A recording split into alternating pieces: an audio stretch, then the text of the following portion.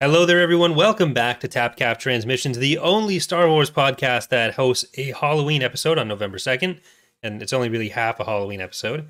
I am Corey, joined as always by Justin, Mr. Eckhart Slatter. How are you doing today? I'm good. How are you doing? I'm all right. So for our audio listeners, am wearing the most simple Halloween costume I could think of. It's the first one that I've had in like 25 years. So I learned that hair wax as a dye is difficult to use, and I would prefer to have just used hair dye. So are you Baby Driver? Or not Baby Driver, just Driver? Who are you supposed to be? Fry. We talked about this. Oh yeah, right. Okay.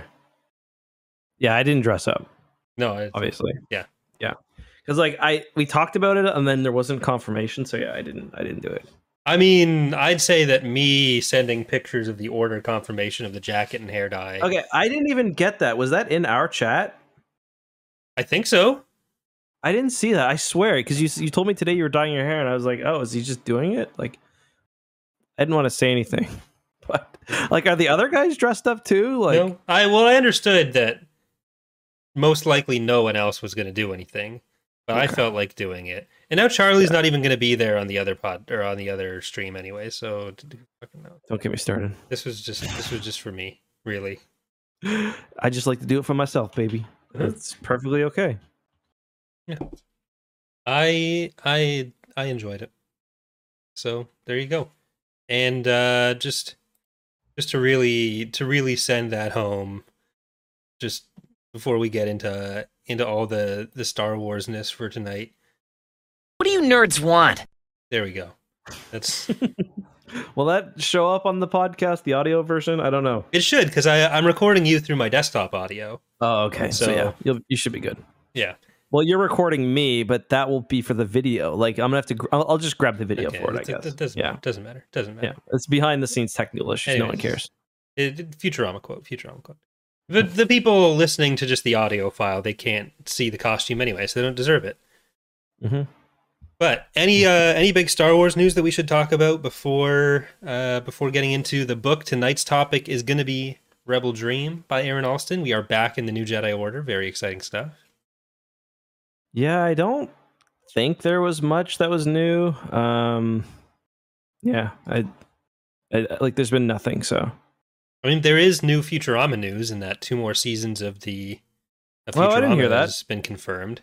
Which, that's good. I mean, the season that just came out was a little bit not great, but hey, they're rusty. Oh, really? I thought people were liking it. And I didn't hate it, but I didn't love it. Mm-hmm.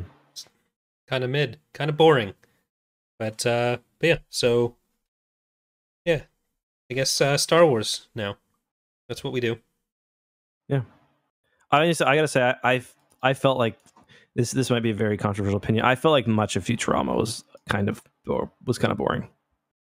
Okay, that's fine. Yeah, we'll talk about that on a future Futurama episode. Right. So we are reading book 1 of the Enemy Lines duology, Rebel Dream. This is Rebel Dream, right? Or is it Rebel Stand? It's Rebel Dream, I'm pretty sure. I think Rebel the Stand Dream is the next time. Right now they're all just sitting. Yes, you're right. Because the Rebel Dream, the ship, is in the book. Yeah. That's Leia's old Star Destroyer, from way back during the courtship of Princess Leia. And I also believe it was I should have checked this. I think it was the Tyrant, right? Isn't it the one that gets ion cannon at Hoth? Isn't that the Rebel Dream? I can never remember if it's Emancipator, Liberate, like which of which becomes which. So I'm the wrong. If only there was a giant. If only there was a giant website that had all this information. It was the Tyrant, and it was the one that it was the first catch of the day one that gets hit by the ion cannon. Well, guess it got caught that someday. What are the chances though that it just happens to eventually get captured? Like Accuser, I think gets captured. The Chimera gets captured and scrapped, and then it gets taken back. Like it's a whole. Mm-hmm. All of them just get taken over. It's a problem. There's a big security problem. I like the scene where the Chimera reappears, though, even though it's under the command of Dala. Well, that's when it reappears the other time. When does it reappear the other time? It always just keeps reappearing. Mm-hmm. Like, it's gone. Like, the New Republic gets it, they throw it out, Pelion gets it back, then it leaves again, and then Dalek comes back with it. Right. And then there's like Right to Rule in the middle there and all that other, like, it's a whole kerfuffle. But yeah, so we've been away from the New Jedi Order for a while. When we were initially going to be doing this book, I read it then, and I'd read it shortly before.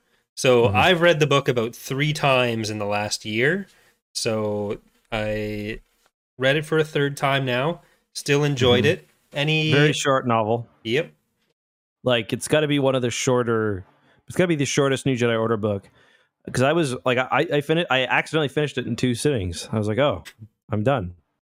I was like, it's worried. like 270 pages compared to the other ones that are usually around 350. Yeah, I was like a little stressed today because I was like, I was only like, I meant to. I had hockey last night and I got home and I meant to read it, and I woke up and I fell asleep on the couch, with like it open. And then my Kindle died today, and that was, I think, because it was running all night last night for like 7 or 8 hours. But yeah, I finished it no problem. So I really enjoyed this one, actually. I thought it was one of my favorites so far. There are parts that are like a lot of the moral questions of the earlier books are kind of thrown out the window. Yeah. Like, they're talking about like what strategies they're going to use, and they're like, this time we're going to be the Empire. Everyone's like, yeah, and it's like, that means orbitally bombarding like hundreds of thousands or at least thousands of living beings, and like everyone at this point is just cool with it. Well, they've only sent soldiers. It's not hundreds of thousands. So it's just a tactic that they stopped using for, like, they happen to have an open field this time. But, well, there were Chazrak too. They said there were Chazrak, I believe. Well, those are from a different galaxy. They don't count, apparently. Yeah. But yeah. So the premise of the book is, after the fall of Coruscant in the prior books, like, I think we're like 2 books past it now, because there's the aftermath of some of it in Dark Journey, and we have this happening kind of consecutive or at the same time as parts of Dark Journey before Jaina gets there. But Wedge has retreated to Borlaeus. They've taken the garrison on Borlaeus out, which was used by the Vong as a staging point against Coruscant. It was used by the New Republic against Coruscant before. And soon after Wedge has taken the planet, the New Republic Advisory Council shows up. We have a brand new self-appointed chief of state who's like, hey, take this planet, hold on to it forever and die. Okay, thanks, bye. And turns out that Wedge is able to hold on to it forever. And this is the story. Too long, arguably. Happens.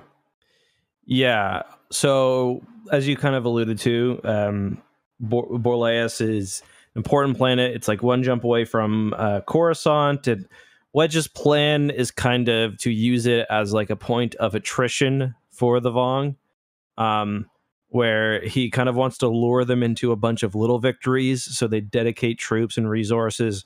Then he wants to kind of get a few. I honestly don't think we ever really get his full plan for what he was going to do, but you kind of get the gist of it.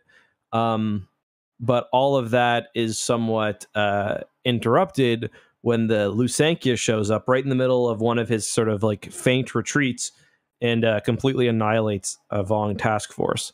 Then we spend kind of much of the book, and I mean, when you've read it, it's pretty obvious what's going on. There's kind of this thing called the Emperor's Spear, and in the novel, it presents it like they're actually trying to do something with like these crystals and these turbo lasers, and what you know afterwards, that it's really just a fake super weapon to get the Vong there, but that's not really revealed. Star Lancer, yeah. Emperor Spear is the real. Emperor Spear is the real. Next time. That doesn't exist yet. Spoiler alert. Well, they do mention it at the end. That was Emperor's Hammer. Oh, was it? Okay, yeah, so Emperor's Hammer is the orbital bombardment that they do in this book. Emperor's Spear is next book with Lusankia. They're not planning that yet. Okay. They're maybe starting to think about it a little bit, but because the world ship is there. Yeah, so the Yuzon Vong commander that they're up against after the Vong. A lot of the book is about how everyone's making assumptions about how everyone around them works. So how the Yuzon Vong think the New Republic works, how the New Republic think the Yuzon Vong works, and down to specifics about like how Jaina thinks Jag works, how Jag thinks Jaina works, how all the Yuzon Vong think the Defender on Borleus is actually the defense is under the command of Garmbal Iblis rather than Wedge, and how Wedge and Tycho are setting up their plans to convince the Yuzon Vong they'll do something they wouldn't by having them all act like different people. So there's a lot of mind games that go on, and the fake retreat that you're alluding to is kind of to draw them into that attack on the planet that ultimately gets messed up by the Lusankya, but then gets helped in the end by the Lusankya being able to pulverize every ground force in the system. Yeah, we spend a lot of time kind of on Borleus because they're rebuilding the base there, and almost pretty much the entirety of the book, with a few exceptions, happens on planet over the span of it's like what 6 weeks or so, I think. Yeah, we're in like almost at day 40 by the end of it. Yeah, so we're there for quite a while. We see them kind of build up their strength, and they're also Borleus has also been Vong formed to a degree. Like they're living for a time, and not only the bunker that the Krytos virus was. Well, the Krytos virus bunker is still there because this is the one they captured back in the X-Wing series, and that's kind of I think one of the main draws in this book. Is that like it is a tie-in to not just Aaron Alston's X-Wing series, and Aaron Alston did write this one, which we should have mentioned, but also Michael Stackpole's. Like I know there was like one person who was like really fucking excited to see like some of these random like Keltainer, like yeah, I've been waiting for Keltainer to return. Yeah, it's one of the books that had like all of the whole Yuzon Vong War with all the different authors in it. You get the little cameos by the different pet projects of the authors. You do get a bit of the authors playing with each other's toys a bit more as well. Like the next book, we're going to get more of that with Alston still writing it, but it plays more on some stuff from Children of the Jedi. So, like you usually think of the Bantam era Star Wars books as having the grouping of like Timothy Zahn, Aaron Alston, Michael Stackpole on one side. Then you have like the Callista trilogy authors on another, and the Yuzon Vong War, you start to get more interplay between the ideas of all of them, and I think that's kind of nice. Even if I do think what we're going to get next book with Eric Ismarin is one of the weirdest fucking things in it's honestly bizarre. So we get a hint of it in this time because Luke is seeing visions of like a dark force on Coruscant, and you think it's something related to the Yuzon Vong, but given the fact that it's in the Force, it kind of hints that it's not. And if you've never read the next book, what it ends up being is truly fucking bizarre. Why Luke ODST orbital drop podded into Coruscant is really, really weird. I'll just leave it at that. Yeah, I kind of want to get some art commissioned. I want to get the person who did my Abeloth art to do it. Yeah, I mean it's interesting. But like that's kind of Luke's whole plot, even in this book, that's kind of leading up to that, where him and Mara do have some side stuff of Mara needing to learn to let go of Ben a little bit, because there's only so much she can do. And she said it herself that if she can never leave Ben alone and go and actually be active in helping people, then by the time she's able to do anything when the Vong show up to take Ben, it's probably too late. So there's a bit of a breakthrough with her. But really, Jaina is starting to worry about the long game. Worry about the long game. Yeah.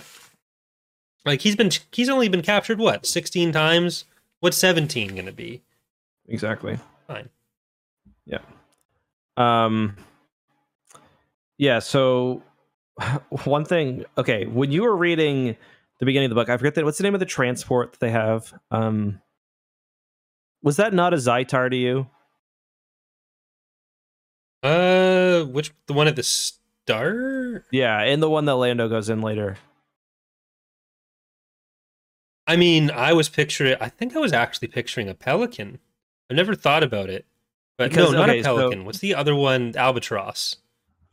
Oh, like a big Pelican? Like from Halo, you mean? Yeah. Okay, so it's described as, you know what, the Zytier Yeah. or whatever. So it's described as a large section with the bridge, and all the living quarters, and then a spindly section, and then the back that's smaller with the engines. Mhm. And it's described as being 170 meters, and the Zytar is 164.8. The only weird thing is, at one point, it describes the two modules as being at the stern, but that's just a mistake because like it's described exactly like the Zytr, like Yeah. exactly.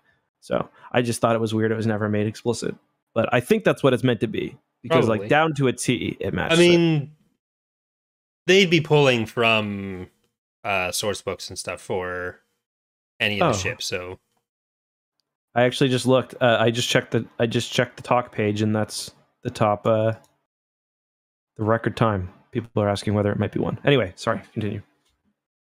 well, then it blows up at the end. So Yeah, on purpose though, kind of. yeah, but it still blows up. Yeah, yeah. The opening battle tries to throw off.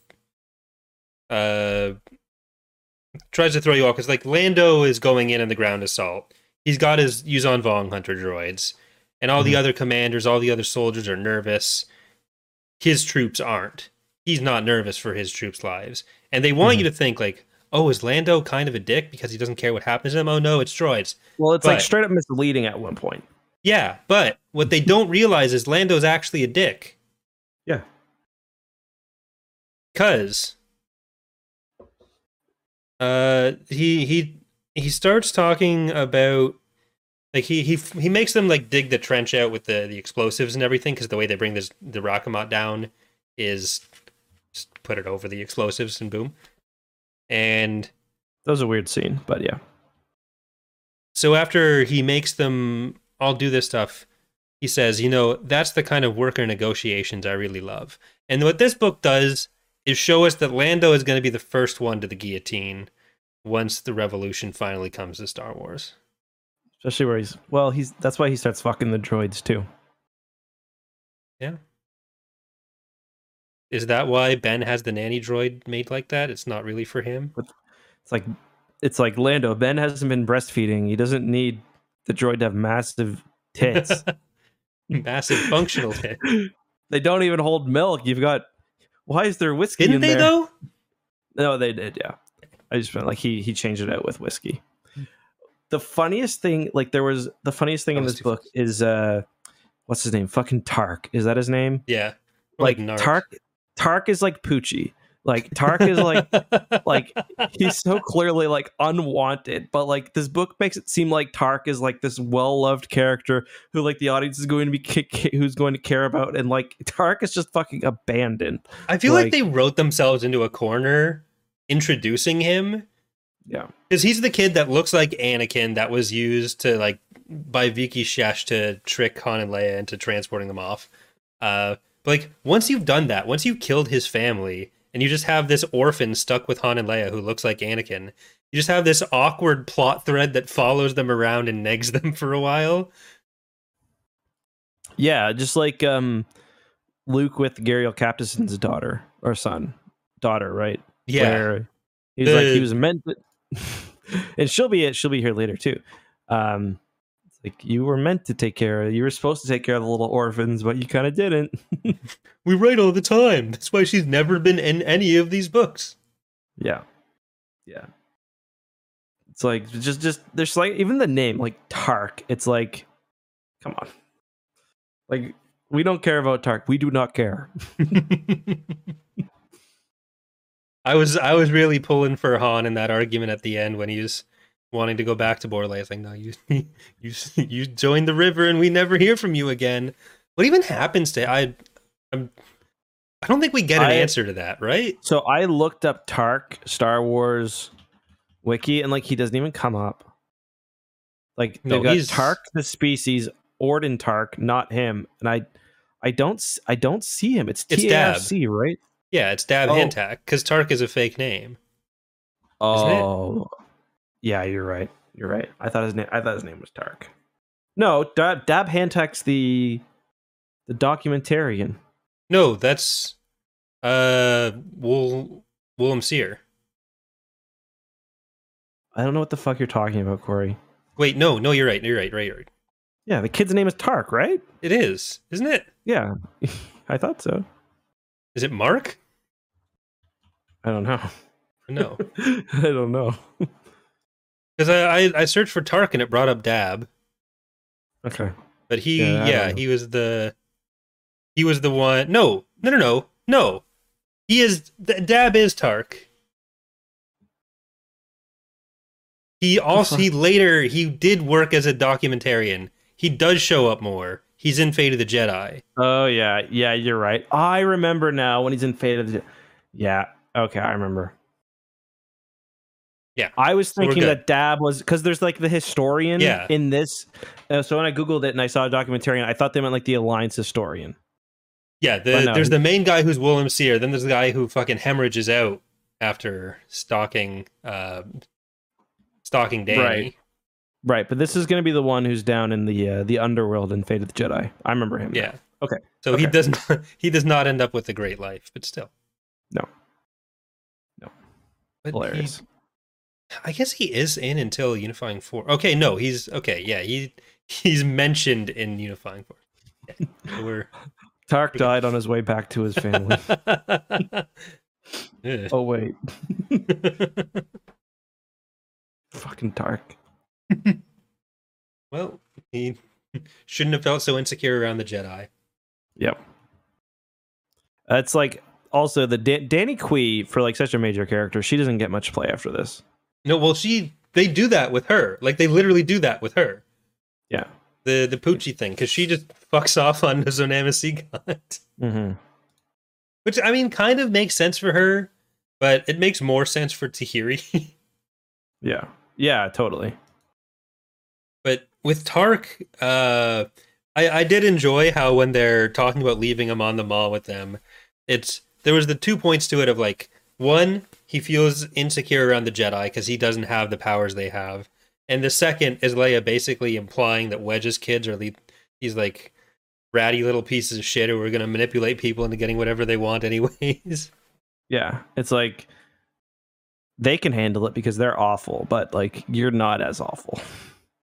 Not just awful, like they're some of the chosen ones in this galaxy. They're allowed to be because Luke I think Luke uses the term noble bloodline when talking to Bindi Drayson. It's like, ugh. Old stock Corellians. Luke is only in this book to grin, which he does like 86 times, and to make racial epithets. Yeah, Luke carries around two things: a lightsaber and a chart of how like close to human someone is, and that decides whether they can be in the gang or not. Let me see those ears. I'm taking out the calipers. That's probably why everyone was so confused about Trisina Lobi being on the council at first. Like, oh, what would you let the Chevin on there? But really, it's a Chev, so that's why she was allowed. Mm-hmm. Can't wait for her to unroll her snout in the first Jedi Council meeting. Snout she doesn't have. Oh, what an experience. I'm trying to think of what other really funny things are in this book. There's definitely a few. One of the things that I love with the Aaron Alston books are the interactions between the Wraiths and the Rogues, where they're all so quippy. And they end up coming across as just like the same character talking to themselves, but I love it anyways. So. Yeah. It was nice to see the Wraiths again. I wish Face would have been in it more, though. I think he's in the next one more, isn't he? I don't remember, honestly. But I would have liked him more in this one. Well, you're going to get more of him, I think, so. Yeah. Then they're setting us up, because this is we get a bit of Wedge and Tycho here. We get a bit of Wedge and Tycho next time. We get a lot more of the Wraiths with Luke next time, when Luke is there for more reasons than just racial epithets. Piggy didn't go with him, did he? No, Piggy, I think, is staying in Twin Suns. Jaina, right? Yeah. Yeah. Yeah. Because people are straight up racist to Piggy. Like, and I guess like him being a smart Gamorrean is truly surprising because like But still, like, you shouldn't say that to him, right? Yeah, Jaina literally says the "when pigs fly" line next to him, and Yeah. Yeah, he's like deeply troubled by it. But there's also no human resource and the Borleus rebel base, so she can kind of get away with it. Plus, she's meant to be a goddess, so that's another thing we didn't really talk about. We're starting to see the Yuuzhan Vong have like a big affinity for twins because they're very, very rare among their species and like kind of not as rare among humans. Mhm. And obviously, Jaina is one half of the Solo twins. Jason is right now, I guess, locked up in the embrace of pain. But they start kind of doing psychological warfare against Mhm. the Yuuzhan Vong, where she's trying to act like she's not only been blessed. Is it Yun Harla? What's the Yeah, god? Yunharla's the trickster goddess. Yeah, so she's starting to act like she's not only been blessed by the trickster god, but is like a literal manifestation of one. So that kind of means that she gets to be a dick to anyone and everyone through this whole book, and it's just her being a god. Which is great because she was kind of doing that anyways. So really worked Yeah. out for her. Yeah, I mean, she's been through a lot, but it's such a classic, like, that age thought process to go through that most people end up growing out of. Like, Mhm. you're not, everyone's gonna die. You're not special because you're gonna die. You're alive, so get over it. Mm-hmm. But she doesn't want to get close to anyone because, like, what if they die? Will they be too upset when she Well, dies? Like, yeah, everyone's her lost biggest- plenty of people. Get the fuck. You're fine. Yeah, her bigger thing is that like she's too worried that people are going to be upset when she dies. Yeah. Which is, I don't know. I got a kick out of that. Look, everyone, I'm being mean to you because I just can't handle how sad you'll be when I'm gone. Yeah. Which, like, for Kip, fair enough. Like, you should be getting away from him anyways. Yeah, he's a creeper. One thing about him is he's like I don't know why I like Jaina. I think it's because I like her dad so much. It's like you like her dad, so you as a 30-year-old are gonna try to bang his 18-year-old daughter. Like, For the last 5 years almost. yeah, that math ain't mathin'. Yeah, it's so creepy because, like, all the Kip is one of the more interesting characters and like how he's handled by authors because, like, every author has a different take on whether he is actually responsible for blowing up Karita or whether that is just entirely on Exar Kun. But then he is an absolute dick to Luke throughout all of it, which is its own problem. And like it's never brought up the general creepiness of him towards Jaina. And also, is it Hobby that does it or Wes? The exact same thing. We're like, this is apparently just okay. Yeah. I mean, probably accurate to what a bunch of people who spend so much time around Starfighter would be like when like their squad mate has been a pig for the past 10 years, but yeah, that's true. I don't know if Piggy was really into the whole sexual harassment thing, but no, Piggy seems to be kind of more about Piggy's like their Starfighter tactics guy, which is, I think that's fun, right? Yeah. Yeah. He's all about the Starfighter tactics. And he's kind of a surprise where everyone thinks that he's got nothing to offer, and he consistently does. Yeah, he's good on the PR. He argues with everyone. He has the exact same personality as the rest of his squad mates at most times. It's great. Yeah. Which is it might be a little unfair because, like, in the actual Race Squadron books, they're all a bit more differentiated, and here they're just like cameo characters. But yeah, that's kind of the thing about all of the New Jedi Order. You get these, you get these characters. They pop in for a minute. They don't. It's just kind of it's not quite a cameo because some of them do progress their story, but with a lot of them, like the Wraiths characters, it is like, hey, we could have generic Starfighter pilot number 17 teaching you this, or we could have Piggy because they've got so many books to cover So yeah, some of them do get kind of a surface level, but it's still usually enjoyable, I think. The real question is whether any of the characters go over the line that is required to fit what Wedge and Tycho call a real rebel pilot or a real rebel character. Where like they talk about how we disobey orders sometimes, we do all this shit. But there are the other characters like Captain Reth, I think his name is, the E-Wing captain, or the squadron leader. And he's upset about the things he's been told to do, but he's following those orders. And later on, Jaina has an almost similar experience, but it's for a better reason. Where if Reth had decided, or Davip had decided to not follow the orders given to them by Wedge, it would have been bad because that was Wedge's plan getting counteracted. Whereas if Nameless Commander whatever gets countermanded by Wedge under him, or Jaina does it, like then it's okay. So it's there's a fine line between who is important enough to be allowed to engage in what they're saying is the important part about how the rebels think. Yeah, that's a good point, because the big thing that's going on in this that we haven't actually talked about is basically the New Republic is crumbling. Corey talked about how the council shows up and they're completely just full of shit.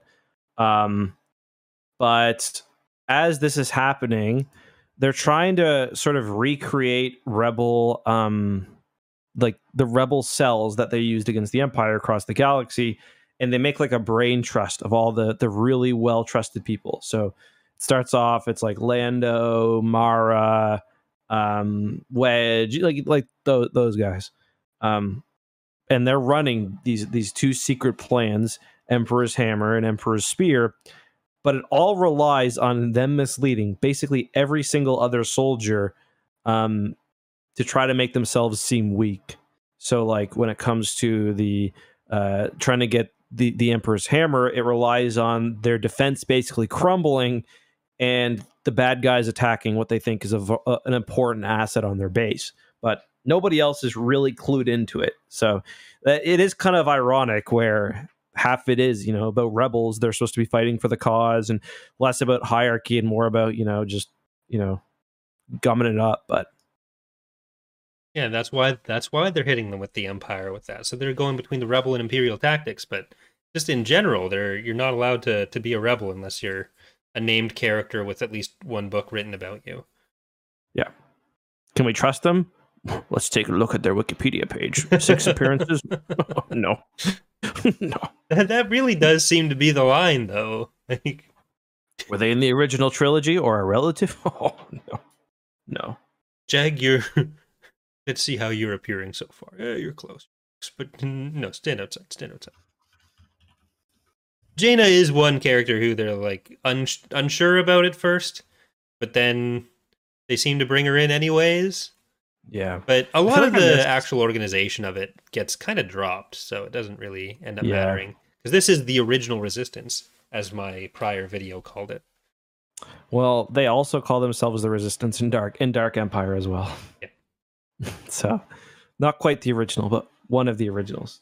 Well, similar idea. Yeah. It's a common concept. Yeah.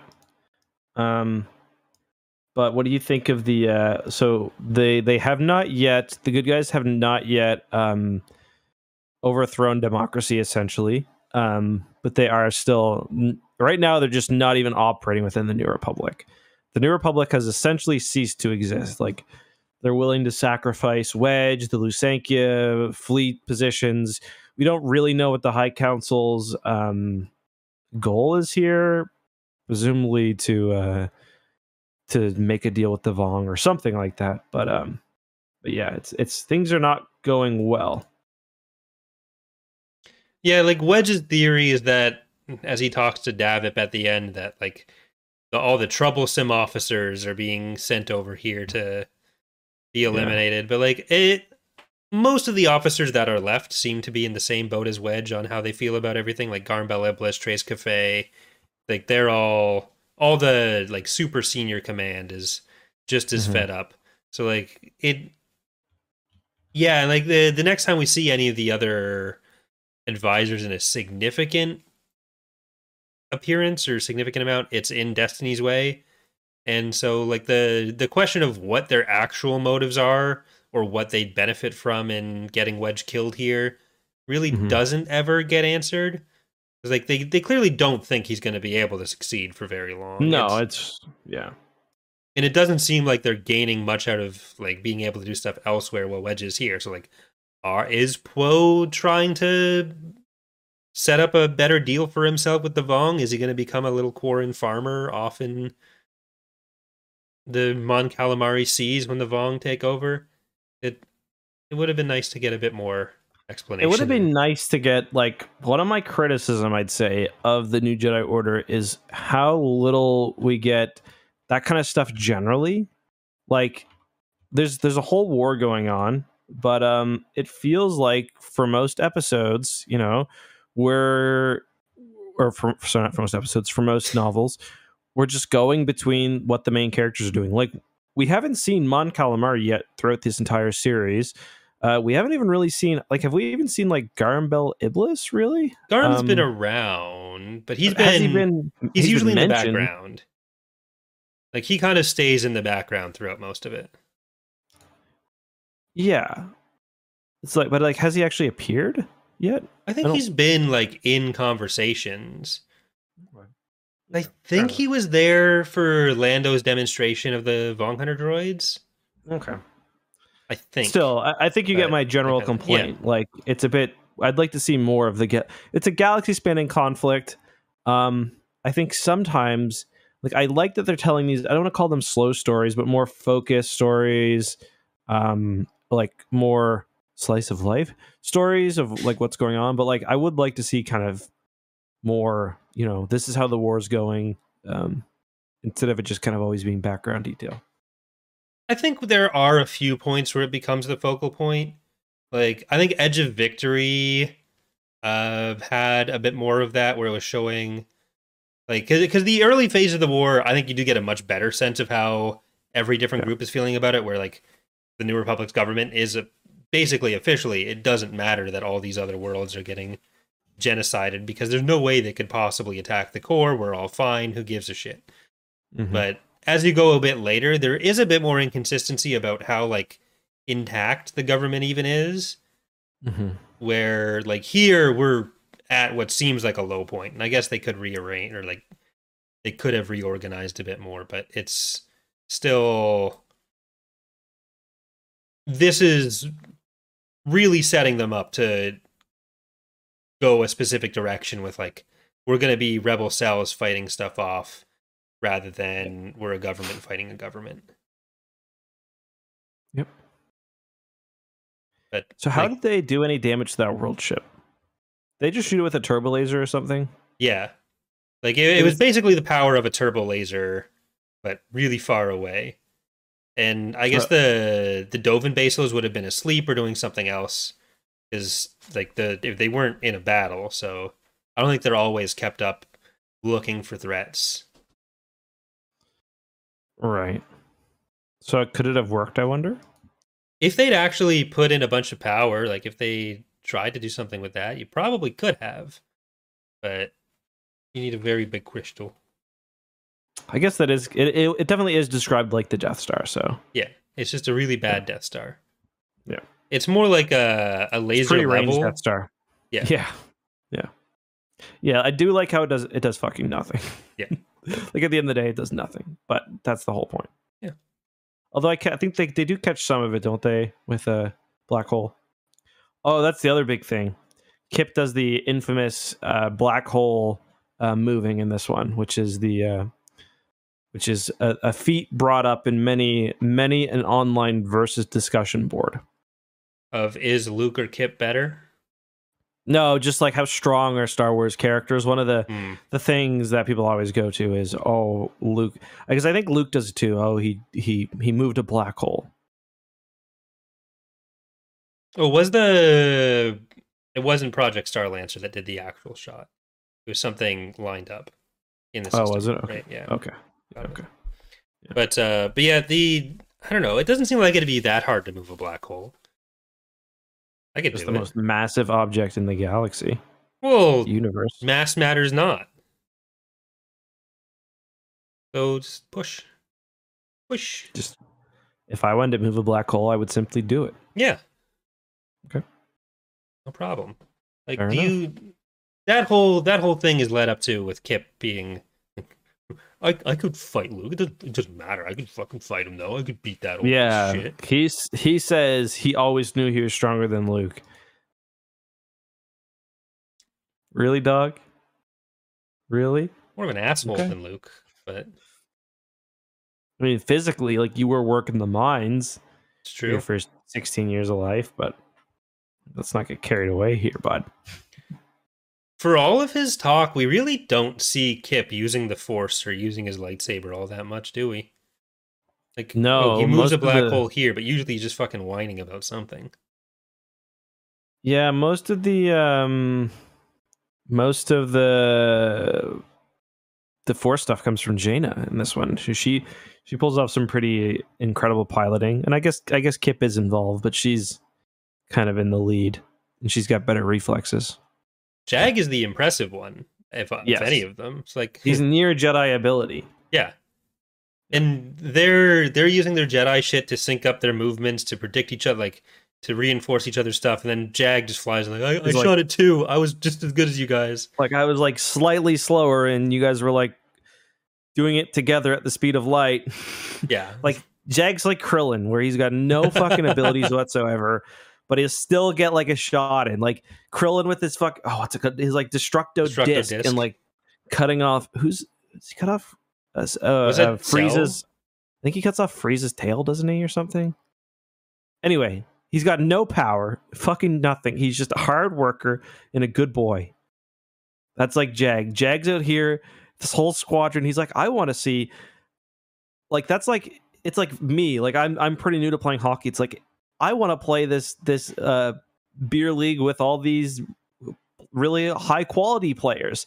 That's like him. He's like, I want to join this squadron full of Jedi. I've got no fear, but he does it, and he's great. Yeah. And here we are again, simping for the fascist. Yeah. Well, they're lucky he didn't get force powers, or they'd be fucking done. What if he did, though? What if that would be what Sword of the Jedi was going to be about? And it wasn't just Jaina's side of the family that gave Rowan and Marassia force abilities. Yeah. What if it's I mean, there's also like I guess not 14.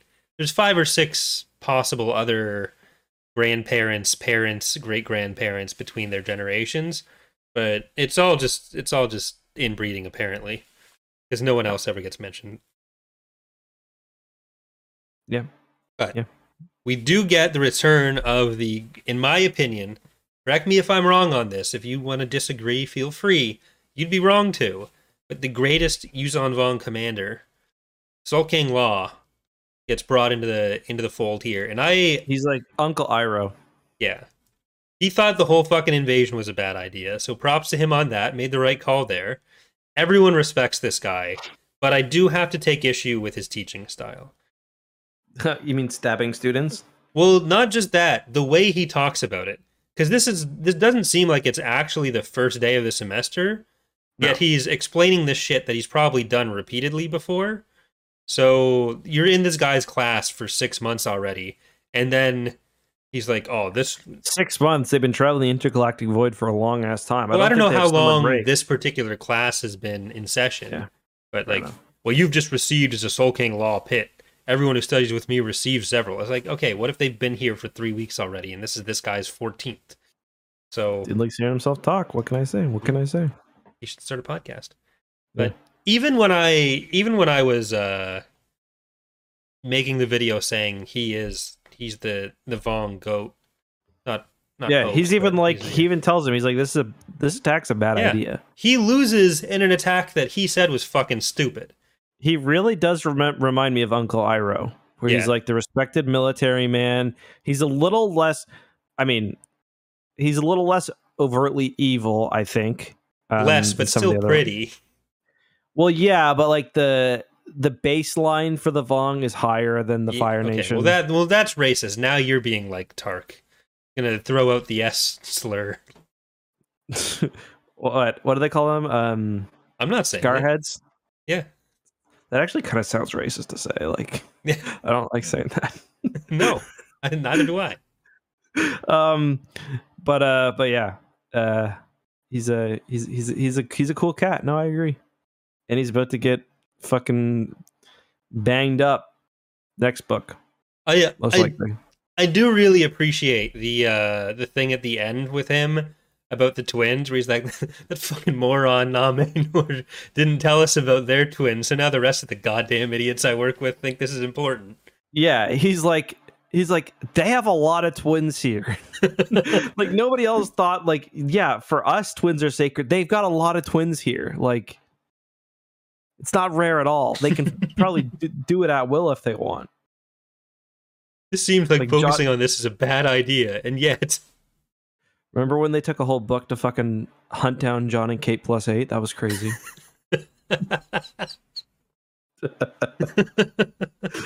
She deserved it. No, I'm joking. Yeah. It's the Shaper Cortex. That's the only... The 9th Cortex was sexual abuse. Oh, Jesus. Yeah, she got the hair of a much older woman grafted onto her head. Very impressive.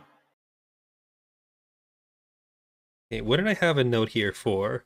No matter our disagreements, you remain a hero to the Yuzon Vong and to your son. I owe you no... Okay, so I guess my point with highlighting that was that we do start to see them more as people.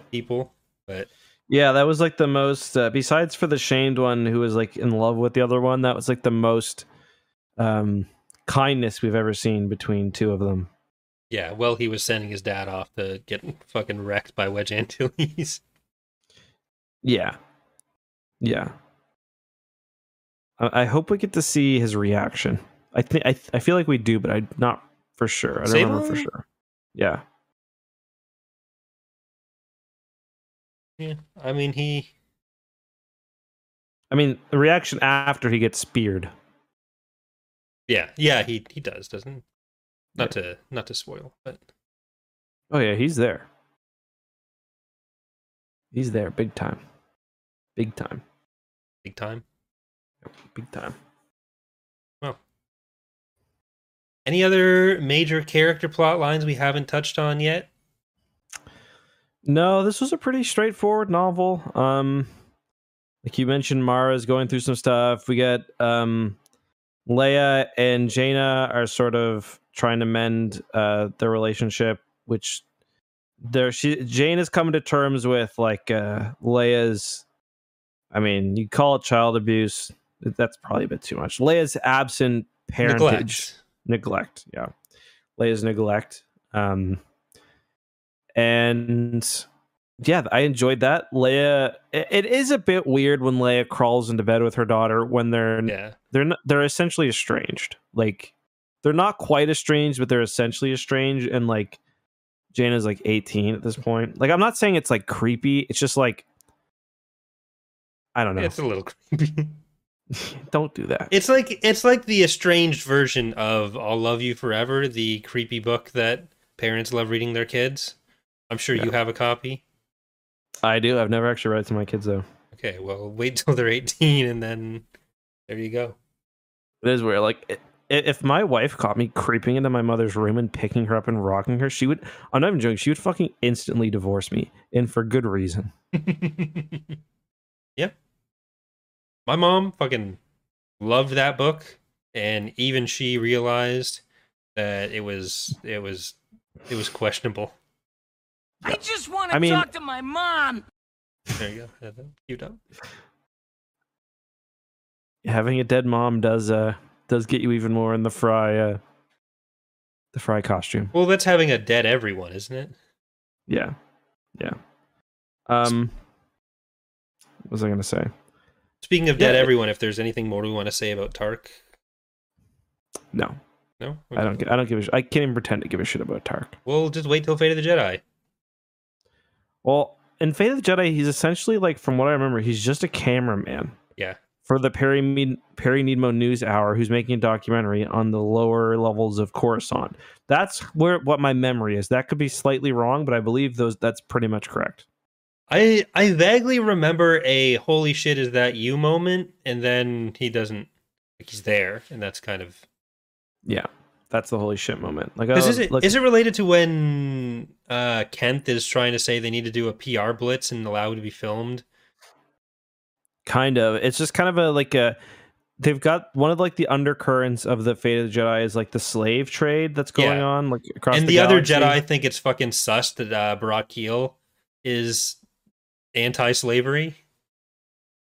Yeah, when it is in fact not sus whatsoever. Yeah. Um, but yeah, and then they talk about how bad it is in Coruscant's lower level. It's like, hey, maybe the Jedi should fucking do something. That'd be swell. But what do they do? Not a whole lot. No. Oh. They go and rescue Luke. It's like most of the people in the galaxy are like, listen, my life wasn't noticeably worse under the Lovecraftian entity as Supreme Chancellor. Like, doesn't matter to me. Well, you either get the Lovecraftian evil entity, or you get, like, what if Rommel ran the UN? Yeah, exactly. It's like, I don't know, Appleoth care wasn't that bad. I had health insurance for the first time. Like Appleoth's trying to take over the galaxy through like good public policy. Change you can believe in. Shape-shifting you can believe in even. But that might interfere with Lando's love of profits. Yeah, well, he doesn't love profits. He loves scamming people. Which I can relate to. Yeah, that's fun. That's fun. Yeah. Lando, in his old age, he just ended up playing a bunch of Among Us. Lando, the only thing he did every day when he turned 70 was call the Raelians just to mess with them. It's not even a scam. It's just like he just likes fooling with people. I took everything they love from them. It's like Lando's gonna do like a serious scam, like a not moral one. Like he's gonna like defraud like the Coruscant Teachers Fund or something. I just love scams. Like, okay. Who got those classrooms empty? Lando, bad scam. I wish we got more follow-up on what happened to Landoville on Coruscant or whatever, like Dome City or whatever the fuck you called it. Yeah, I think it was Dome Town, right? Dome Town. He's just Lando just getting head all day. just non-stop. Just after the liberation of Yuzantar, it just gets renamed to Blowjob Central. Oh, that's one thing we didn't talk about. Ali Marar trying to bang Lando. Oh, that's true. Yeah, she do be like that. She tried to make Dome Town wherever they were on the Yuuzhan Vong vessel. The guy's like 90. Yeah, and every Yuuzhan Vong technology is like essentially fingering, like it's always like they're basically like you could basically have them say like I put my finger on the Vilip until I found its clitoris. Like that's essentially what it's like. It's like I looked for the fold and like I it's the nerve clusters that they're looking for by shoving their hands into flesh folds. It's literally what they're doing. And like people think we're joking. That's like pretty much what it says. Yeah. Like there's one, especially in this one, where it's like I felt for the moisture in the like. What are we talking about here? What are we talking about here? Star Wars authors cannot be hornier. Yeah, think you trying to fuck that flesh that door house?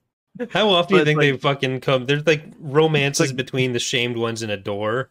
Like, dude, that's an air conditioner you're sticking your shamed pole into. Like, yeah, that definitely happens a lot. All right. Well, shit, there was something else I was going to bring up, but I don't think it's important. So it's probably okay. Okay.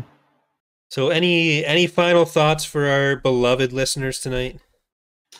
I like this one. It's good little story. Yeah. I'm going to give it an A. You're going to give it an A. I think A is fair for this one. Yeah, I am going to join you on the A train. The A train to Dome Town. They always say if you want to keep it... never mind, I'm going to stop. All right. If you want to keep in God's graces, you can go to Dome Town or the A train. It's up to you.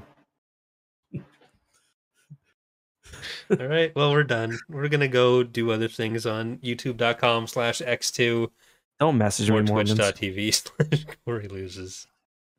What's that? Never mind. Yeah, okay.